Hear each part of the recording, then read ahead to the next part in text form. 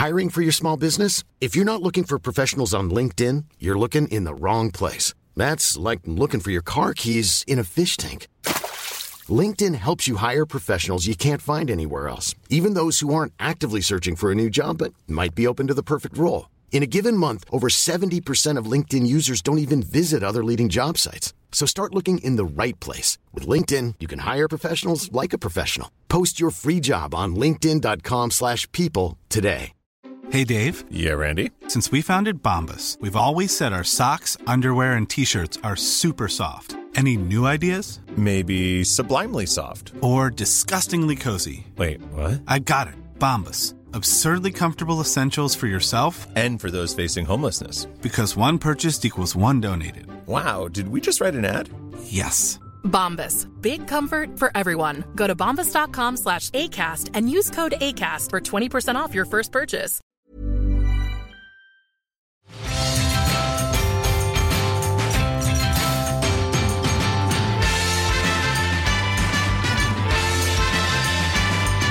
Try these cookies. It's time for Must Have Seen TV, the podcast dedicated to the sitcoms of the 20th century. From I Love Lucy to News Radio, and I'm your TV guide, Brett White. And I'm also a reporter, producer for Decider.com. And this week I am joined by one of the hosts of Comic Book Club, Alex Zalben. Hello, Alex. Hello, Brett. Thanks for having me on. Thank you for coming on the show. And for a second, it sounded like I was hearing like jingle coming out from outside. Oh, maybe. Some horns? I don't know. Yeah. Some taxi horns. Ooh, thematic. Ooh, thank you so much for coming by. Welcome to the show. Thank you. I'm excited to be here. What is your history with sitcoms? We know you love comic books. Sure. Because it's in the title Yeah. of your long-running podcast. Yes. Is it 10 years?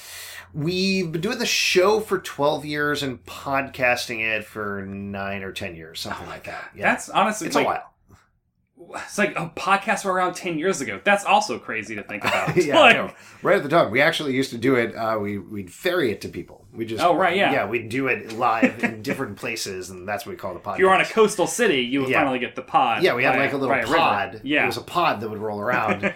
We'd throw it in the water and cast a line. That's what those stackable things are on barges. Mm-hmm. Those are episodes of WTF coming up. But what is you're also a comedian. You do comedy stuff, so I imagine you probably have a fond history with sitcoms. Yeah, I grew up watching sitcoms. Yeah. I mean, with my parents, we used to watch Seinfeld and what else? Seinfeld was the big one I definitely remember watching with them, if that dates me quite a bit. Cheers, I watched with them. I distinctly remember not really watching TGIF. I was not a huge TGIF fan because it felt kind of cheesy to me. Bless you for being that aware that early. Yeah, but Must See TV I was super into. I was always following the NBC lineup back in the day. Like, I think a lot of people were, just sort of... I don't know if I actually knew what I was talking about, but certainly, like... I talked about it a lot and be like, oh, ER is on at 10 o'clock, and of course that's the anchor. Boy, they just can't get the signal guy to work, can they? So there was a lot of that. Did you have an Entertainment Weekly subscription? I had an Entertainment Weekly subscription. That'll do it. Yeah, I had one. That said, this isn't sitcom exactly, but I think like the first time, I've thought about this quite a bit since I've become a, in quotes, professional entertainment journalist. Yeah. But the first time I can distinctly remember having any sort of entertainment journalism conversation was about Fox's comedy lineup. Like right back when they launched, talking about Parker Lewis Can't Lose in particular. And this is like total ignorance, but I remember being in my friend Ben's house and the two of us talking about, well, everybody watches Fox's comedies. They're clearly the biggest on TV. Their ratings are huge, but that was because we watched them. Yeah. So that's what we do. But I was super into all of that, and I think like actually Parker Lewis is the one that I look back at. I'm not a huge fan of three-camera sitcoms, and I know they've kind of gone out of vogue. I know that's definitely your jam. That's exclusively what this... That's what every episode of this podcast has been about, except for the Connor Ratliff episode where we talked about the... what the fuck is that name of the podcast? The Days and Nights of Molly Dodd. Oh, yeah. Yeah. Yeah, but I think it was Parker Lewis that kind of first turned me on to single camera. Oh, that's what that was? Was Jennifer Aniston on that show? No, she was on the Ferris Bueller Yeah, TV she was on the Ferris Bueller show, right? Yeah. Parker Lewis, God, I don't know if there's any names that came out of it. I remember there was a guy, a very big guy, who was silent on the show. He was like the silent character, was big and would show up and super strong.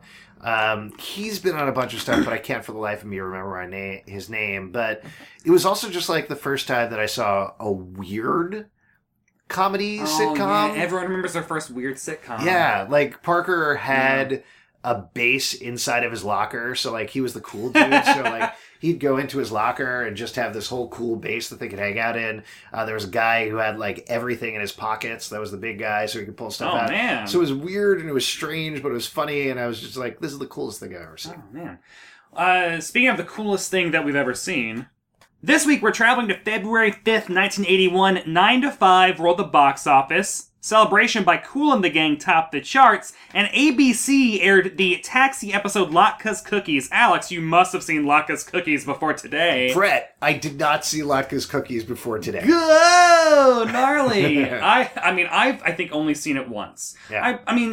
So Taxi was a Nick at Night show, so I watched Taxi a whole bunch when I was a kid on Nick at Night, and so I'm sure I probably saw Latka's Cookies at some point when I was a kid, but when you think about Taxi, you think about Reverend Jim: A Space Odyssey, which is the Christopher Lloyd driver's test episode, which is the other Taxi episode we talked about on the podcast way back in, I think, episode 9. So go back and listen to that one, listeners, with Paul Montgomery.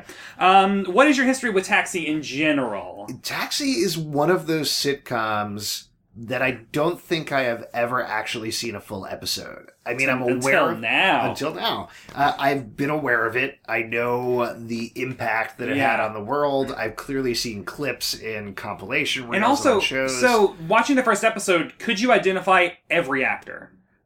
Yes. Or like the majority? Because I feel like for a show that was not... It was never really a ratings hit, as we'll discover when we get to the facts section. For a show that wasn't like a big ratings hit, this has one of the most perfect like career launchpad shows. I'm like, there's like News Radio and Arrested Development. Like it's up there with those. Like everyone on this cast went on to do bigger. A show with Christopher Lloyd, Andy Kaufman, and Danny DeVito. Yeah. And Tony Danza. Yeah. And then also Judd Hirsch. Judd Hirsch. And then also Mary Lou Henner and Bobby Willer. Oh my God, Jeff Conaway. Yeah. Who was Kenickie in Grease during Taxi. That was the guy that I didn't recognize. Like I knew him, but he was the Grease. one that wasn't like, yes, absolutely I know who and that also, is. unfortunately, Celebrity Rehab. Right. And then the headlines about him being dead. He died. Okay. It's sad. I don't know why I'm laughing. He's great. He's great on the show. Anyway, apologies.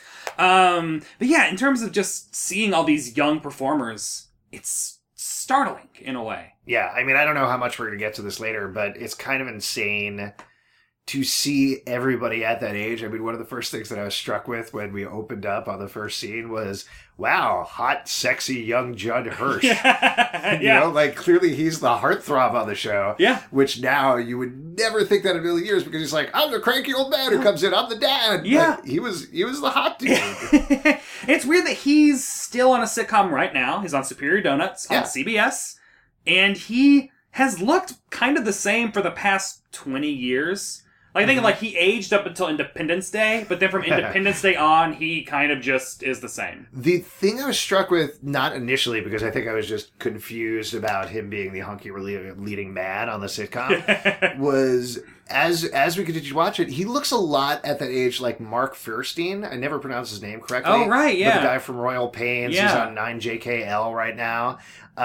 They're like identical, except for the hair color. It's super weird. Wow. So he should play the Judd Hirsch role in a future Andy Kaufman. Yes. The next Andy Kaufman biopic. Absolutely. For the comedian that becomes insufferable when they take on that role. I just watched the From Jim to Andy documentary, or whatever it's called. I can't remember. That's Great what Beyond. it's called, right? Yeah, on Netflix, like last weekend. So, fresh on my mind. Ah, there we go. Yeah, so this week on Must Have Seen TV, we were talking about the Taxi episode Latka's Cookies. It is the 8th episode of Season 3 and was written by Glenn Charles and Les Charles and directed by James Burrows. Here's how IMDb describes the episode.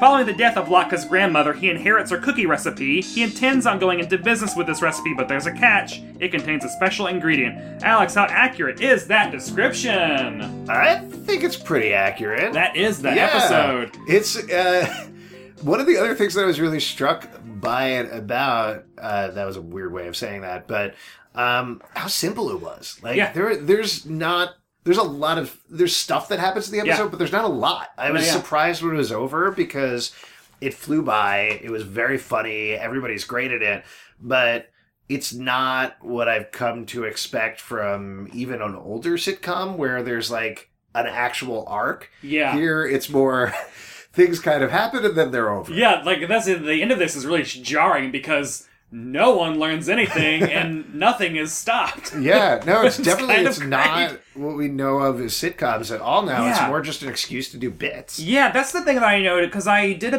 after the election 2016, I threw myself down this sitcom did anything happen? Yeah, what was the Hillary one, right? Yeah, so vaguely. So that's current events. But like the reason that I bring that up is because right after that I was depressed, and so I threw myself into just watching sitcoms, and so I watched like all of Bob Newhart Show, all of Golden Girls, and then I turned to Taxi, which I'd never watched all of before. And so while I was watching all those other shows, I was like picking apart like, oh, that's what works about this show, that's what works about this. Like it was all, those shows click right away. Taxi took me a while to latch onto and figure out like, why does this exist? What is it different? And I noted about halfway through season 1, I realized Taxi is a show that exists as a vehicle, pun intended, to give these physical performers a chance to do physical comedy. Which I don't think is like not really like sitcoms are a very writery thing. Mm-hmm. They're a very writery place with like characters and stuff. Taxi is not that. Taxi is an aggressive show where they get these characters to do very physical bits. There's an episode in season 1 that the reason I noted this is because there's an episode where like Louis does something dickish and Alex Judd Hirsch literally like physically chases him around the garage and then picks him up, hoists him on a hook, and like strings him up. And I was like, this is way more in-depth than you ever see people get on Friends or Seinfeld, physical-wise. And they all do it. Like, there are so many episodes of Taxi where it looks like all, whether like 6 or 7 in the main cast, are going to hurt themselves. Because they're all just throwing their bodies into each other. It felt very much like an improv show to me. I mean, it was clearly scripted. They clearly wrote it down. It didn't feel like they wrote it out of improv either, you know, because you can kind of feel like when somebody has improvised something and then slowly whittled it down to sketch form. But at the same time, it did feel like that. It felt like them just kind of riffing off each other and then just building and building, and then it's, well, somebody wipes and we're done. Yeah, especially, you bring that up and it's perfect because that the entire... So, like, the plot of the episode is what we said. Like, it's basically, it's cocaine. The cookies have cocaine in them, coca leaves. And so the scene where they all find that out, it's like in the middle of the episode, Alex comes in. It's a perfect improv scene because he comes in and he's playing the game of I am hopped up on cookie cocaine and I don't know what it is. So he's doing all this like I feel like I'm sort of happy. I got all this energy, you know? Well, last night I had a little trouble falling asleep, so I wrote an opera. And then out of nowhere, Bobby from the air quote back line of an improv show does like a pirouette across the back wall. And it's, and then they all keep adding it on. Like a character will come on, add their bit, and it's very improv-y. And then there's the Tony Danza stinger at the end of that scene, which is great. But that, again, is like a very simple heightening. He comes in, he seems like he's totally fine. He asks if anybody wants coffee, and they say, yeah, sure. And then he picks up the entire coffee machine, which is a full, like, vending machine, and just That's 100%. That's a blackout. That's a blackout. Like, that's a perfect, like, and then you go back to the backstage, and your coach hopefully gives you great notes, because you nailed it. You won Cage Match that week. Starting from the beginning, I wanted to talk about the theme song. So what was your awareness of the Taxi theme song before this? I think I had heard that. Again, probably in compilation reels and other things like Emmys or whatever. Probably did something at some point. How did it make you feel? I was surprised. More than the theme song, I was surprised that it was just one shot of a taxi. That loops. Yeah. Like, there's a noticeable, like, jump cut with it, like, starting back over again. Yeah. Paul F. Tompkins tweeted recently something about, like, if the opening credits of Taxi don't make you feel despondent, you're a sociopath. And I was like, yeah, the theme song is so depressing to me. It's just something about it is just so... It's like that smooth jazzness of it, but it's just so... I don't know, there's nothing... Cheers is the same. The opening notes of Cheers are just this, like, wrecking ball of emotion and, like, nostalgia, like feeling, like despair, depression. But then it has the chorus, which like literally like kind of physically like pulls your gut up through your heart, and you're like, yes, I want to go there. The Taxi theme song doesn't really have that kind of resolution. It's just kind of like, like it's... Yeah, I think that's fair. I think I think it just being there. Granted, this is the only episode I've watched, but it certainly seems like nothing is going on in their lives. They are taxi drivers. They spend most of their day in the taxi dispatch. Yeah, it's just boring, and it's not even like The Office boring, where it's we're gonna make things fun. Yeah, like, the Office theme song is upbeat. Right, they're not trying to make things fun in Taxi. It seems like it's just like. Fun things maybe happen to them because we're watching them, but mostly they hate it and they're probably going to die there. Yeah, that's the main... I think that's in the pilot episode, is because the pilot episode is a character who's already written out by this point, coming and becoming a taxi driver, a new one. And he's like, everyone's introducing himself, like Bobby's like, I'm an actor, and Tony's like, I'm a boxer, and Mary Lou Henner is like, well, I'm also like an art... She thinks she's like an art curator. She works at a museum in the day. And then Alex is like, everyone here is someone else. I'm a taxi driver. And that's kind of the theme of the show, is they're all like, refusing to acknowledge that this is actually their life. Because when they go and do plot lines that are like Bobby's horrible acting jobs or Tony's like a horrible boxer, it always goes horrible for them. There is no way out. That's really depressing. Yeah, so I think I got that. I mean, I think the main thing that I was surprised about and I was confused about while I was watching it is I was trying to remember, okay, were all the sitcoms at this time, did they have an incredibly boring, incredibly long credit sequence? No, this is 1981, so I mean, like, Cheers is the next season. Sure. That's definitely not that way. You're coming out of, well, I mean, like, Happy Days. Monday, Happy Days. Right. That's super upbeat. All right, so it was a specific choice. Yeah, this was a really very specific choice. And I also don't think it was intended to be the theme song. That's more information than I wish I knew offhand, but I feel like I read something about how they wrote this for the show, but they, like, grafted it on to be a theme song kind of late, and it worked. I don't know. I wish I actually knew that fact, but I don't. The establishing shot, which I turned to you, was like, that was 8th Avenue, right? Is a shot of, 1981 or 1980 Port Authority, New York City. Mm-hmm. And I recognized it because it still looks that shitty today. It's the exact same, yeah. Are you at all nostalgic for, like, 1981 New York City? Well, you frequented in New York City in the 80s, did. right? Like, probably. I mean, not frequented, yeah. Like, just hitting the streets as a tiny little kid. I went to I definitely like experienced the city a little bit before it got cleaned up, and it is better now. I mean, it really is. There was definitely. I remember the point when they started to clean it up, and everybody was like, these porn shops are part of New York. Why are you getting rid of them? But I feel much safer walking through Times Square now. Times Square is a whole different kind of annoying now. Yes. I mean, it's terrible in its own way. But there was that You're not period... going to get stabbed, most likely? Just by Elmos. Yeah. Elmos who want pictures.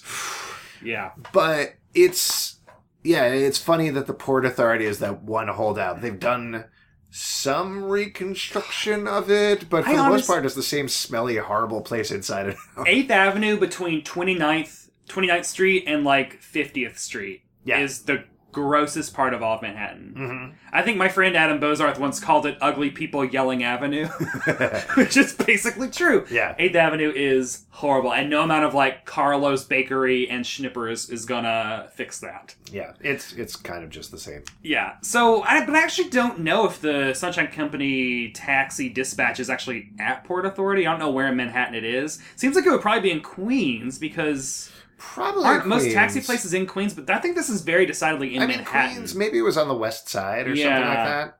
So I don't know. And they might establish that in some episode. And again, I'm not a taxi scholar, so who knows.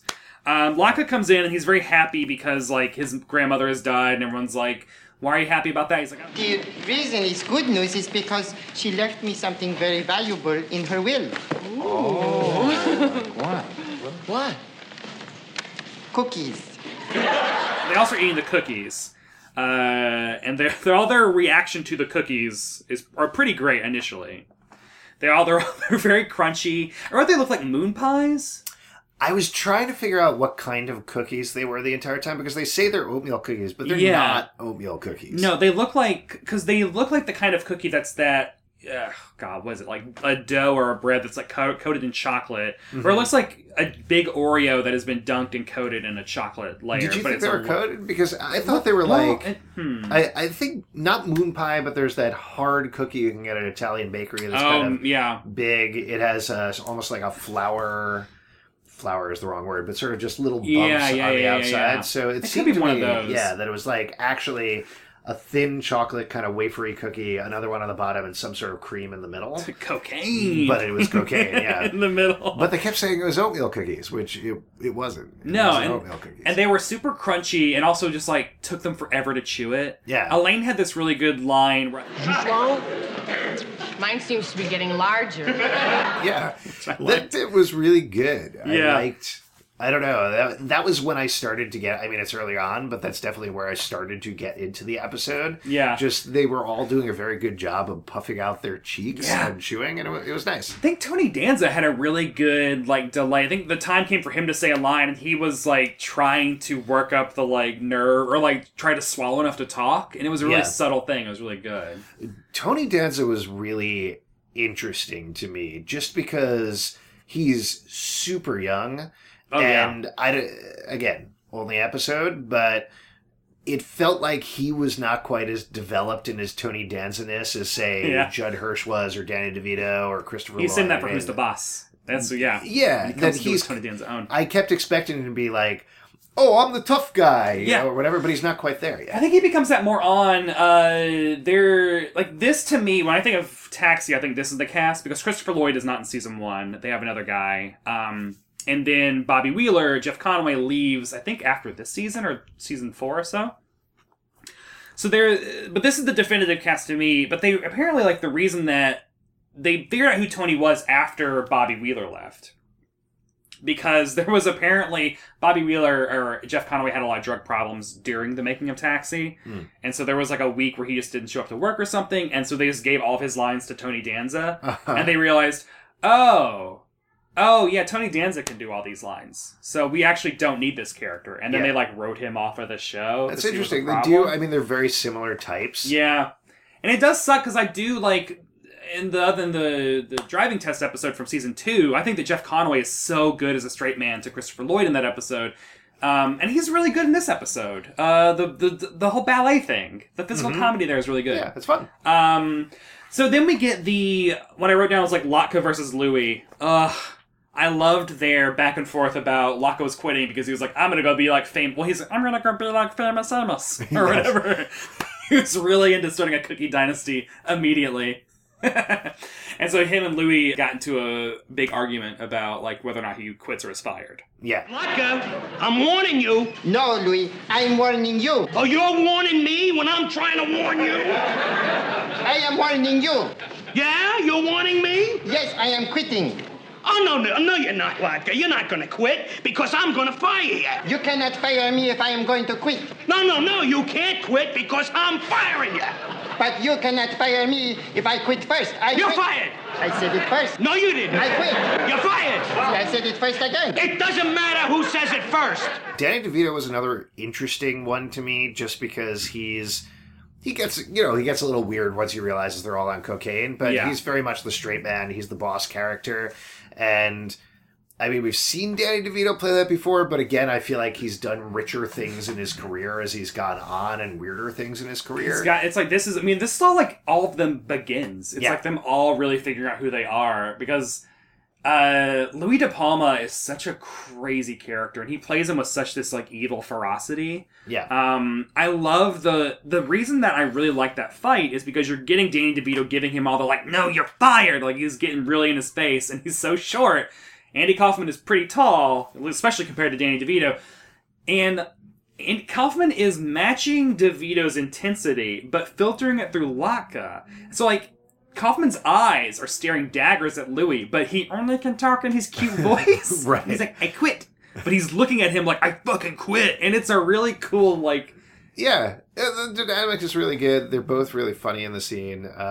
It's a good back and forth. And then after he quits, I really did like the touch of when Latka isn't there and Louis says, like, I fired him. Everyone else without missing a beat. I had gas I missed more than the guy I fired. He quit!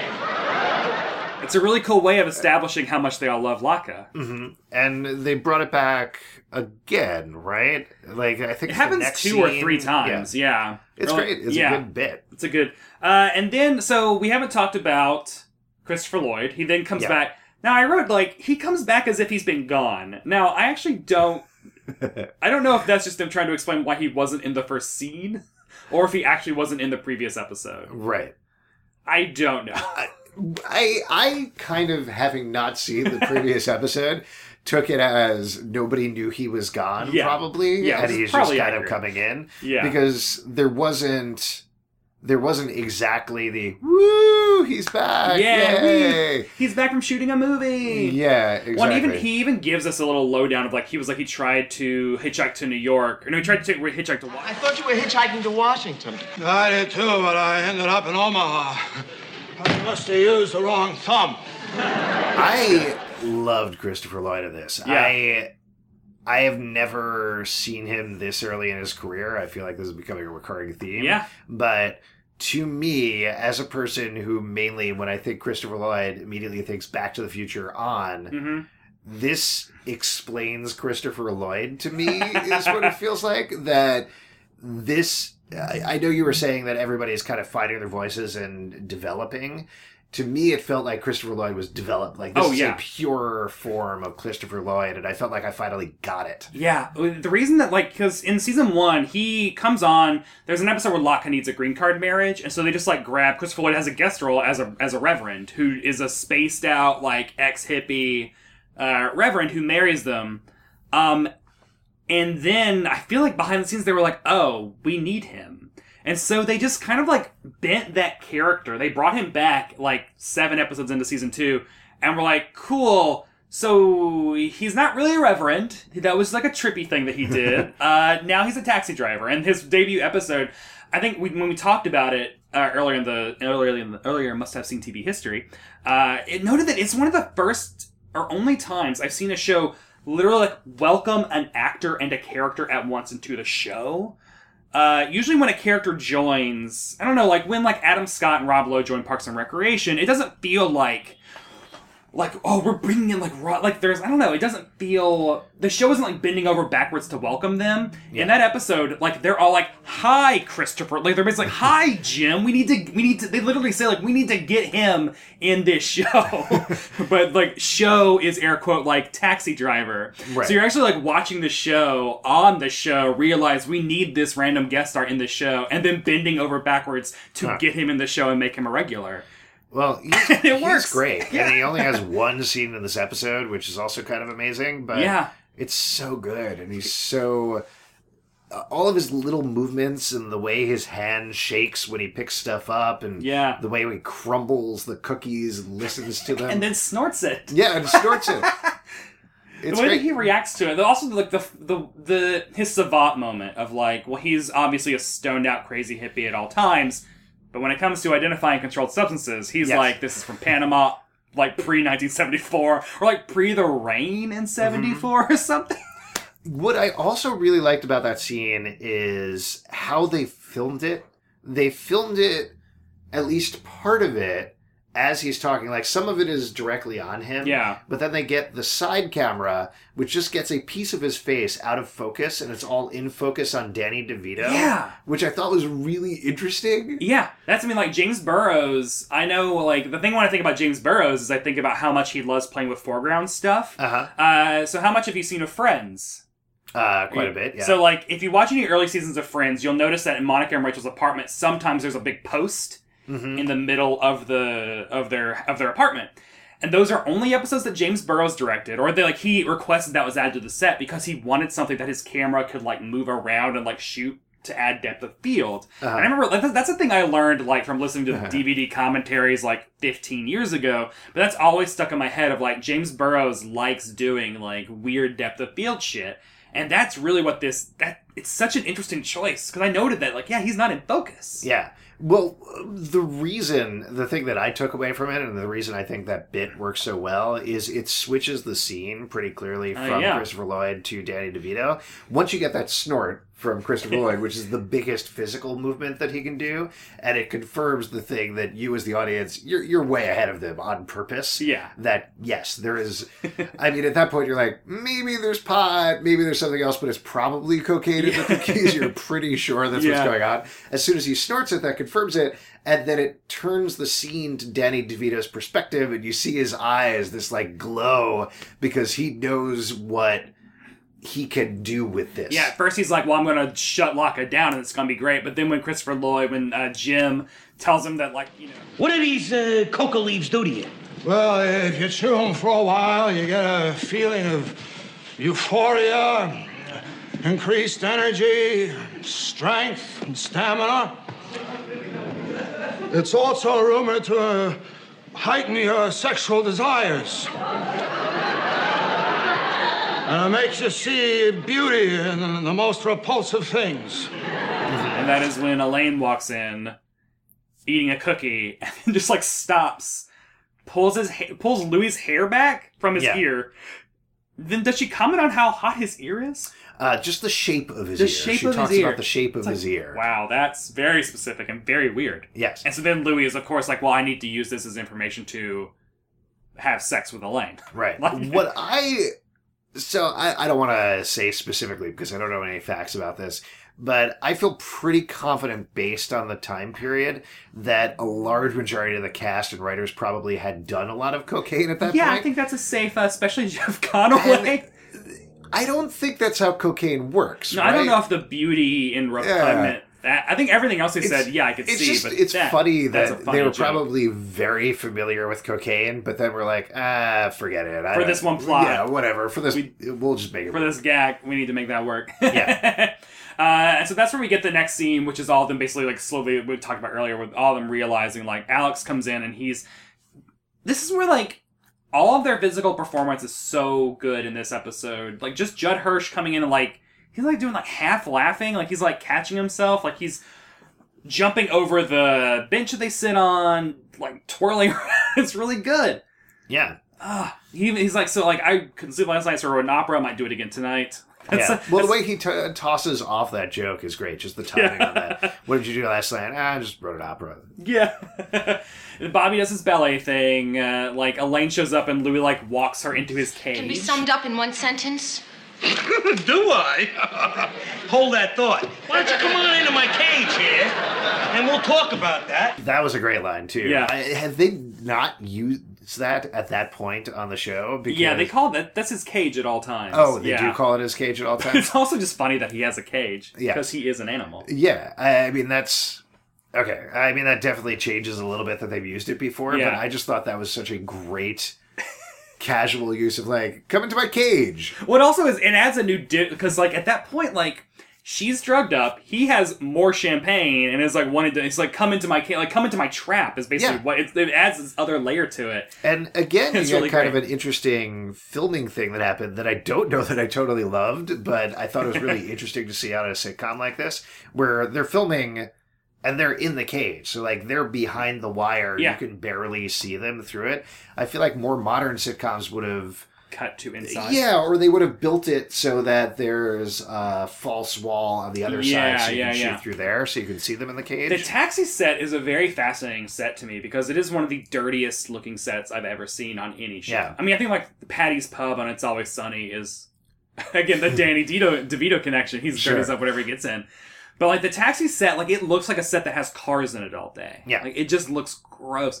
I think I said earlier, like, you know, if I was on Friends, I would love just, like, sitting on those couches in between shit takes, you know? Like, Seinfeld, give me, like, so great.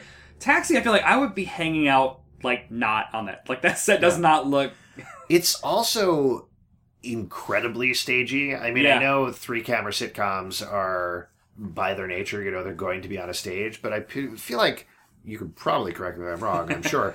But I feel like particularly more modern 3-camera sitcoms, They tend to play with angles like a little bit. Yeah, yeah. This is much more, the table is pretty much center. Yep. Everything is pushed to the side. It's a stage. It's a cavernous space, too. Yeah. And they play with that a lot.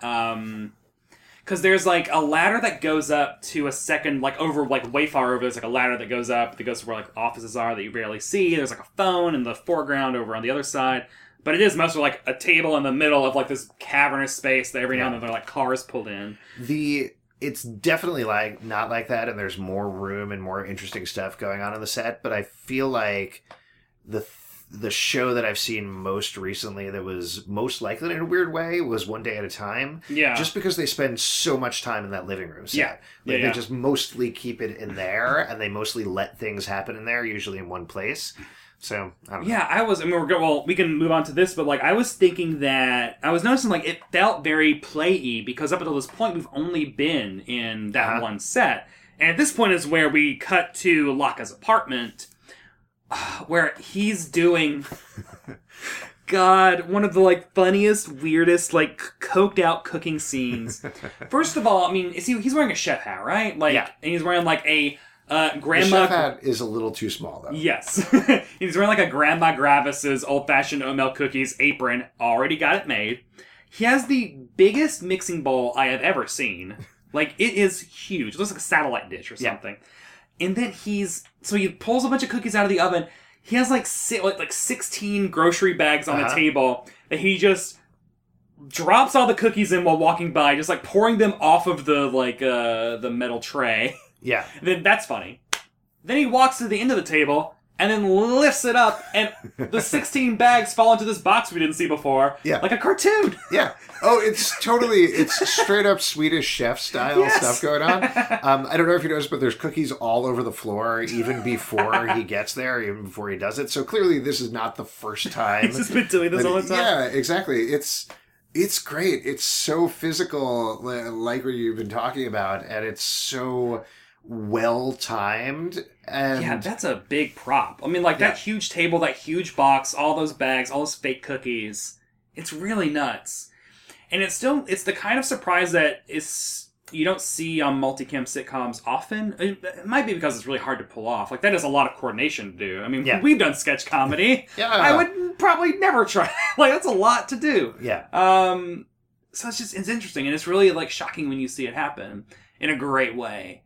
And then also Kaufman's performance is just so... He's just muttering the entire time in his language.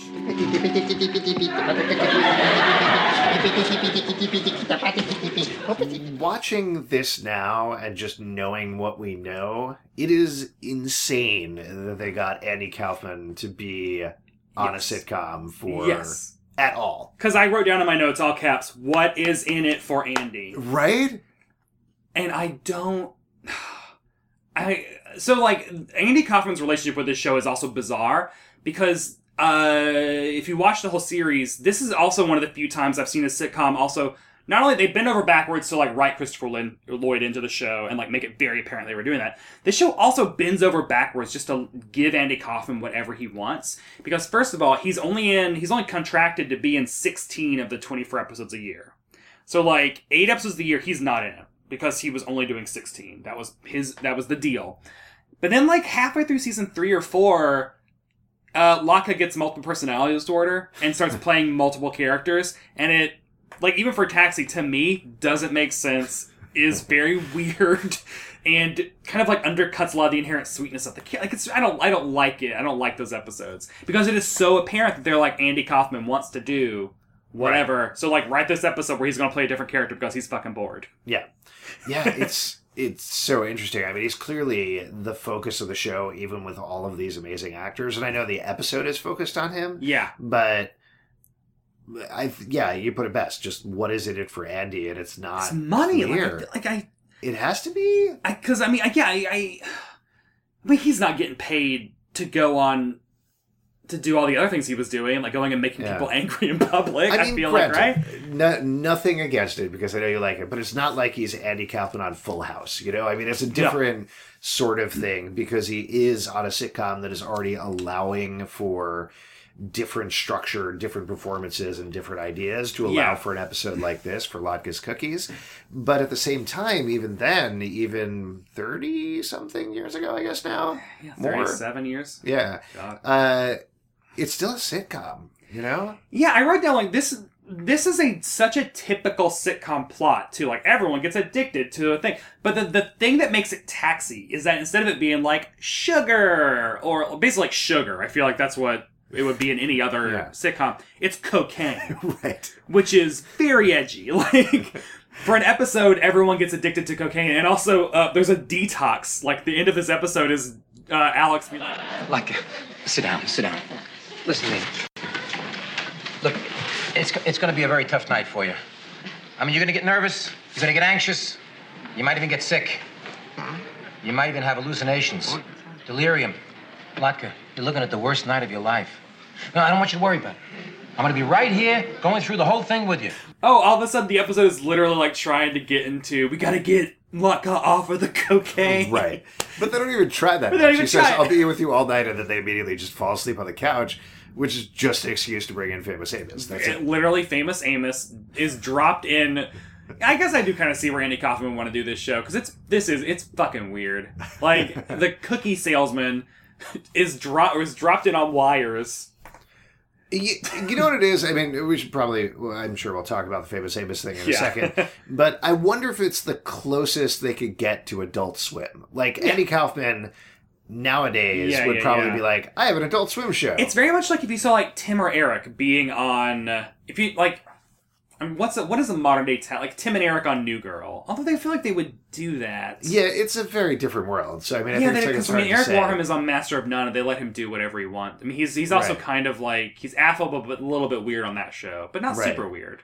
It's maybe really like. Hard. But again, I think I don't know. It's really hard to think because I think performers are savvier in a different way. You know, Andy Kaufman has already existed. Yeah, it's Donald Glover on Community, is what it is. Maybe. Except at that time, Donald Glover didn't have anything going for him. Really. That's right. It's if Donald Glover signed up for Community now. Yeah, I guess. Because the other thing is the real sticking point with me is knowing how prickly and persnickety Andy Kaufman was as a human being. Yeah. Because, like, Tim and Eric, are nice dudes. Right. Like, their public persona is like, we're nice guys. We make off-putting comedy. Whereas, like, Andy Kaufman, like, no one knew who he was, really, because he loved playing mind games kind of 24/7. Yeah. And his whole public persona was pissing people off, and he wanted that. There's the story, because the other thing is, like, this show also, Rhea Perlman and Carol Kane are also on this show later. So it's like 2 more careers. Okay. Like, cool. Launched! So Carol Kane comes in to play Latka's wife, Simca, and she always tells the story about, like, they brought me in, and I was going to play another person from his country, and apparently, like, the weekend that they met, Andy Kaufman wanted them to go get married. He was like, we should run away and get married for, like, just the stunt of it. And she was like, cool, no. I'm an actress. They hired me to play this part. I'm not going to go marry you for a stunt. Like... Who is Andy Kaufman? Like, it's it's also just weird imagining he hung out with Tony Danza. That's really strange. A lot. In a weird way, it creates a sort of tension when you're watching the episode, even though, again, almost 4 decades ago, filmed Nothing's Going to Happen. I probably would have heard if this was the episode that Andy Kaufman snapped and murdered everybody or whatever. But watching the episode, it definitely felt like I am waiting for Andy Kaufman to do something where he tanks this whole thing. Yeah, where he doesn't want to do it. But he never does that, I don't think. And also, I do wonder, because I'm trying to look back, because I first saw Andy Kaufman on Taxi. I did not, like, that was my context for him. And I wish I could go back and remember what I thought of him then, because I do want to know, like, if you know nothing about Andy Kaufman and are watching Taxi, is that tension still there? Or is it just like, oh no, he's just like a queer... See, I don't think so, because I do vaguely remember talking to my parents about him, and they watched Taxi, and... I think it was just, that Latka is so funny. Yeah. That's it. He was like, he's the Steve Urkel of the show, and everybody's like, he's so cute and funny. Oh my God, can you imagine Jaleel White would go off and do, like art comedy? Yeah. Off-putting art comedy. What is it? So then we get the famous Amos scene, which is, again, it's a hallucination scene. So this is basically the end of the episode, because the episode ends immediately after this hallucination. And there's a pivot in it where Amos comes in and is like, basically it's like the best things in life are free, is essentially what he's saying. But then he pivots and is like, hey man, success is wonderful. Yeah? Cash is out of sight. Oh. Do whatever you can to be successful, because it's great. And if it happens overnight, it's even better. Hey, your cookies went down the tubes. Big deal. Big deal. Try cupcakes. Try jelly rolls. Aluminum siding. What's the difference, man? Nothing at all. Just get rich. These are wonderful words. And that's pretty much it. Again, this feels like the sort of thing in a typical sitcom would be, or actually not even a sitcom, like a dramatic show would just be the start of his like storytelling. In a way. Famous Amos told me to do this, and now I'm going to do whatever it takes to get money. But I am almost 100% sure at the beginning of the next episode, Latka is just Latka doing his Latka thing. No, yeah, because the episode ends like, so Famous Amos goes back up, Latka like wakes up Alex and is like, I learned my lesson. I finally know what it means to be an American. Right. Get all the money I can. Does he put his hand over his heart? He does, which is, and then the episode ends. That gets back to why it feels like an improv show, where it's just they mentioned Famous Amos 2 times, so somebody came in from the team. In the third beat, we gotta see Famous Amos. We gotta see Famous Amos. So I have a note, like, talk about Famous Amos, you gotta bring him in. And then, I really love that blackout, though. It was a really good blackout line. I loved ending on the fact that America is just rolling in money capitalism. Because it ends with a blackout. There's no resolution. The cookies, it is hilarious. Right. He doesn't get his job back at the taxi company or anything like that. And I'm pretty sure the next episode he's probably just working there again. Right. And Elaine is still in the cage. They're all still addicted to cocaine. Yeah. That's kind of, it's in a way, like, I guess you just see, like, Andy Kaufman probably read this, like, I like that. It's weird. Because this is weird. Yeah. This does, like, 9 of the things that a sitcom would do, but then the 10th part, the resolution part, it's like, nah, fuck that. Yeah. And it stops. But that's kind of okay, right? Oh, it's great. If you're trying to go for humor, end on the funniest thing. Don't worry about tying it up perfectly. I think there's I don't know if this is talking out my ass or whatever, but I feel like the show can do that because it knows the rules and it's breaking them. It's doing that. Like, it knows the rules and it is breaking them. Because this show is created by the people that were, like, on Mary Tyler Moore and on Bob Newhart's show. Glenn and Les Charles, I think, ran Bob Newhart's show right before creating Taxi. Directed by James Brooks, co-created by James Burrows and James L. Brooks. 2 different people, both involved with this show. So these are people that, like, know that form. And a thing that I've learned since talking about Taxi the first time is that, so the people that created Mary Tyler Moore show, like Ed Weinberger and James L. Brooks, who were both on Taxi, were showrunners on Mary Tyler Moore. And in the Mary Tyler Moore book I read over Christmas, I learned that they created Taxi as a response to Mary Tyler Moore. Because we'd spent 7 years doing a very female-driven show, and they wanted to do a very male-driven show. So they created Taxi, which is, I mean, it's like a cast of 7 men and 1 woman. Right. So, like, it's a very male show, and they succeeded. And that energy is, like, totally different in a way. Yeah. Here's my theory. This is based on nothing. I'm sure I can very easily confirm this is not true. My theory about this episode is that they were running late. They had to write something. They were actually doing a bunch of cocaine, and somebody was like, doesn't the word cocaine sound like cookies? And they're like, that's funny. We have 2 hours. Let's write this episode. Yep. That's because, like, the script of this, I feel like the script for this episode would be 20 pages. So there actually isn't much dialogue. A lot of it is chewing. Trying to chew, and then a lot of, like, ballet pirouettes. Yeah. But at the same time, it's funny. It's a comedy show, and I laughed out loud several times while I was watching it, and everybody's really good at it. Yeah. So let's move on to some must-have facts.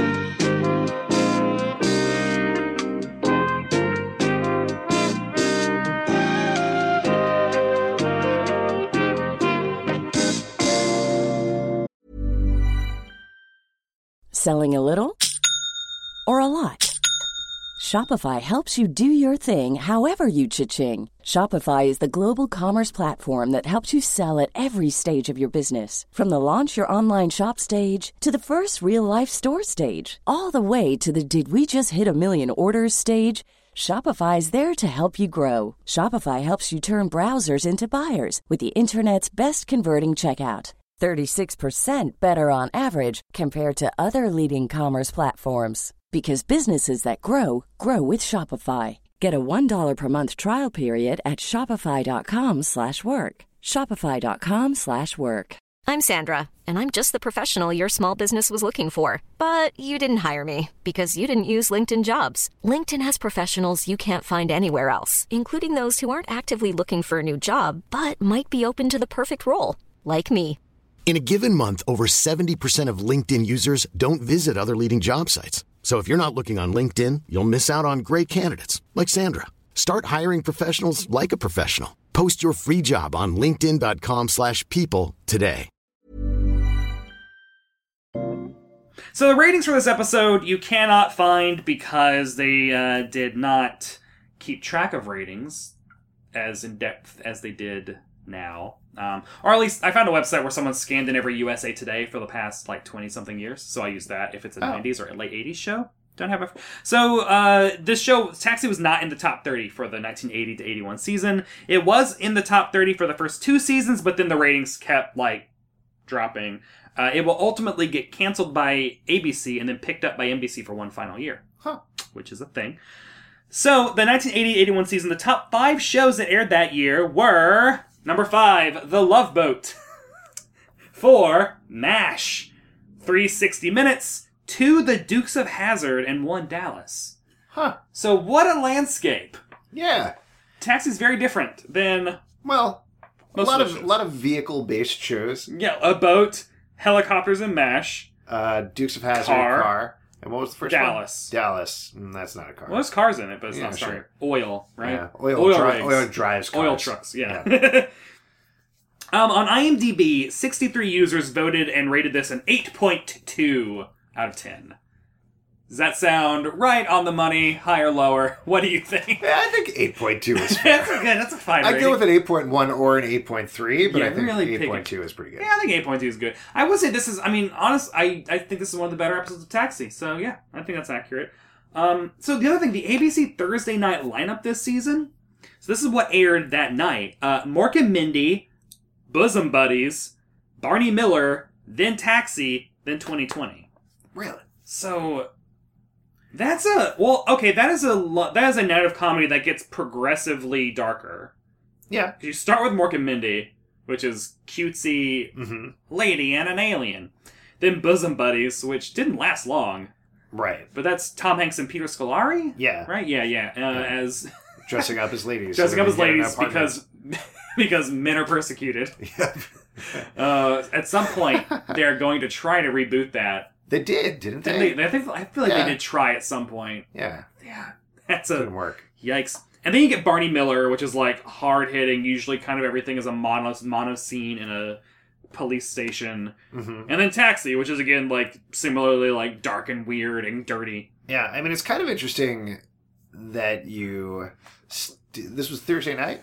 This was the ABC Thursday night lineup. Yeah.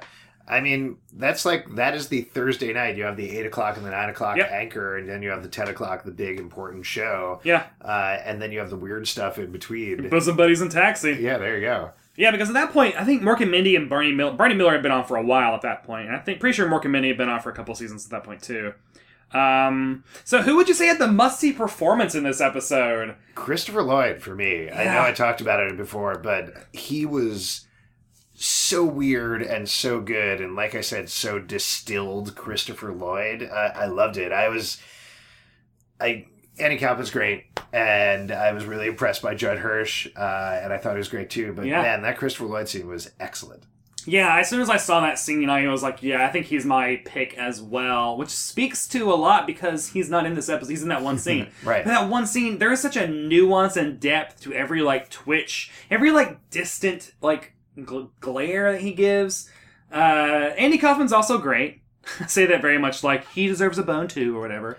I also, this isn't him so much as the timing of the direction, and we talked about this before as well, but the fact that he comes in and says, well, I'm back, and nobody reacts whatsoever, including the audience, I just thought was great. It's just such a great, weird moment. Yeah, it's so good.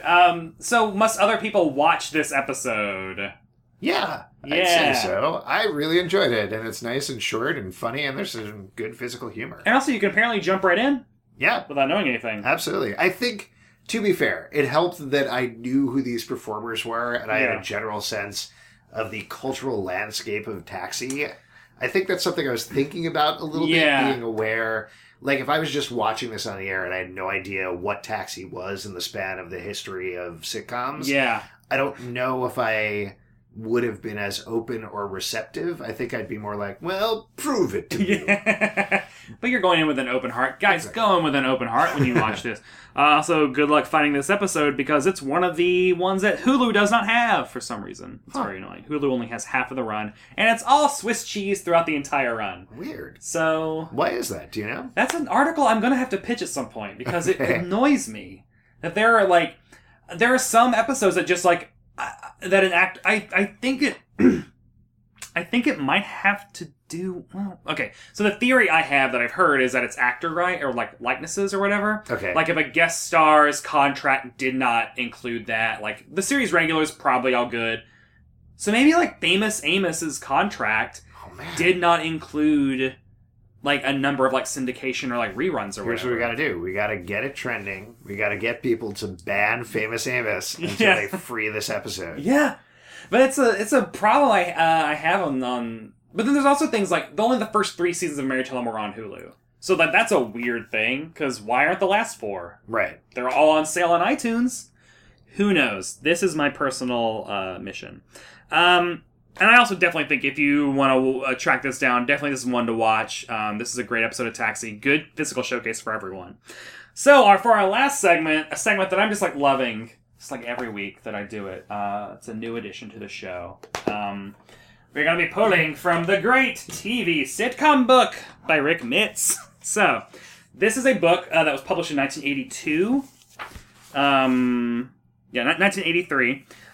This is basically an encyclopedia of every sitcom, basically, that's ever existed from the dawn of television up until 1983, including a whole bunch of little capsule entries for shows that only lasted 1 or 2 seasons. So what we do is I will flip through this book, you'll tell me to stop, and then we will talk about one of the little capsule reviews that is on the page. Ooh, cool. And the other note I always give is that Mr. Rick Mitz himself is a little bit salty. He's got a personality. Okay. So there might be a little bit of a POV in this write-up that if you think this is an actual like encyclopedia will catch you off guard of like, why is he throwing in an opinion right there? So no, he's got an attitude. I think that's about it. So whenever you want, tell me when to stop, and then I will pick out a show. Okay. And stop. Okay, so this is... That's Somebody Loves Dobie Gillis, so let's go here, because that's multiple pages. So we are in the 1958 to 1959 TV season, so this is old. So we're going to read about one of these. Which one do you want to hear about? The Ann Sothern Show, The Ed Wynn Show, The George Burns Show, How to Marry a Millionaire, or Peck's Bad Girl? I mean, Peck's Bad Girl, obviously. So it's just like the person show, the person show, the person show, Who Wants to Marry a Millionaire? So Peck's Bad Girl, child star Patty McCormack starred in this one as 12-year-old Tori Peck, who seemed to get into a lot of trouble. Her father, lawyer Steve Peck, was played by Wendell Corey. Her mother, Jennifer, was portrayed by Marcia Hunt. The Pecks were a, in quotes, typical middle-class U.S. family with a daughter who was part prepubescent and part tomboy. Peck's Bad Girl did badly, and CBS canceled the summer replacement show in August of 1959. Huh. So what do we think about Peck's Bad Girl? Seems like a saucy little minx. Honestly, in terms of capsule reviews, that is one of the shortest ones I've ever seen. Well, it seems like there's not a lot going on, and the show was canceled pretty quickly. Honestly, how is a show called Peck's Bad Girl not last for 5 seasons at least? I don't know. Do you think it was a Dennis the Menace type thing? It's definitely a Dennis the Menace. It's definitely, yeah. So Peck, 12-year-old Tori Peck. So why is it possessive? So I guess it's like her dad. So Peck is her dad, right? Steve Is he? Peck. Well, I mean, the title is Peck's Bad Girl, Right. so it's someone's, this guy Peck's Bad Girl, but her last name is Peck. She's her own bad girl? She's, I guess it's talking about, like, it's her dad, it's her parents' bad girl. Is she an adult also? No, she is a prepubescent. Okay. She is a... Such a weird way of referring to she somebody. who was part prepubescent and part tomboy. Oh, those are the two parts of a person. Yeah, she was 12, so it's a 12-year-old girl. Yeah, I mean, that's an easier way of saying it, I think. Yeah.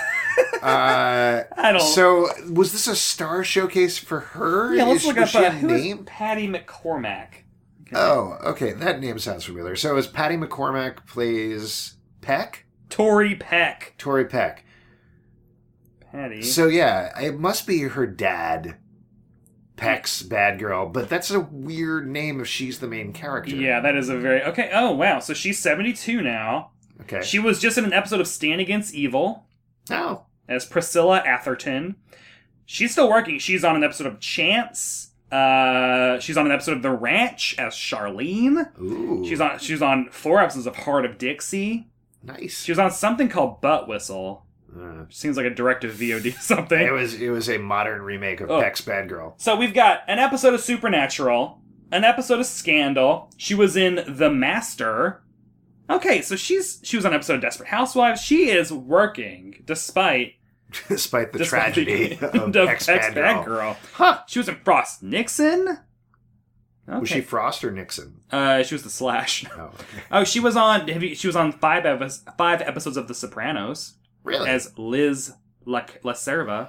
I've never really watched. I've never watched The Sopranos. It looks like she just had one of those careers where she just did an episode and then she was on 28 episodes of The Ropers. Okay, that's crazy. Good for her.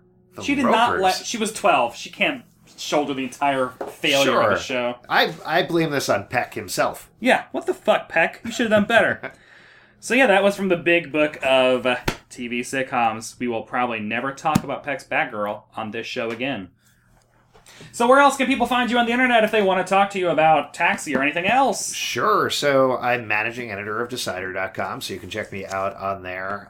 Comic Book Club is at comicbookclublive.com. We do a live podcast every Tuesday night in New York at the Pit Loft. It's free at 8 p.m. Also, I'm on Twitter at azalbin, so check me out there. I am frequently on the Twitter nets. Yeah, you are.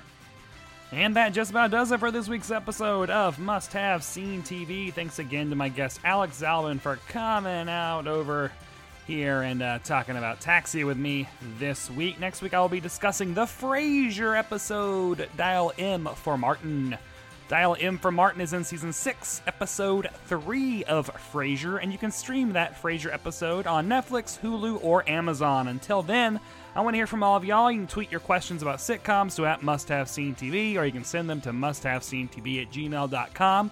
You can follow the podcast on Twitter, Instagram, Facebook, and Tumblr at @MustHaveSeenTV. If you like what you've heard, please rate and review Must Have Seen TV in iTunes. You can follow me on Twitter and Instagram at @BrettWhite.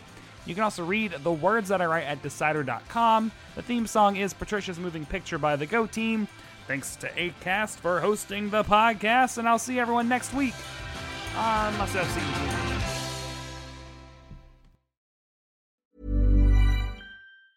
Mom deserves the best, and there's no better place to shop for Mother's Day than Whole Foods Market. They're your destination for unbeatable savings, from premium gifts to show-stopping flowers and irresistible desserts. Start by saving 33% with Prime on all body care and candles. Then get a 15-stem bunch of tulips for just $9.99 each with Prime. Round out Mom's menu with festive rosé, irresistible berry chantilly cake, and more special treats. Come celebrate Mother's Day at Whole Foods Market. Even when we're on a budget, we still deserve nice things. Quince is a place to scoop up stunning high-end goods for 50 to 80% less than similar brands. They have buttery soft cashmere sweaters starting at $50, luxurious Italian leather bags, and so much more. Plus, Quince only works with factories that use safe, ethical, and responsible manufacturing. Get the high-end goods you'll love without the high price tag with Quince.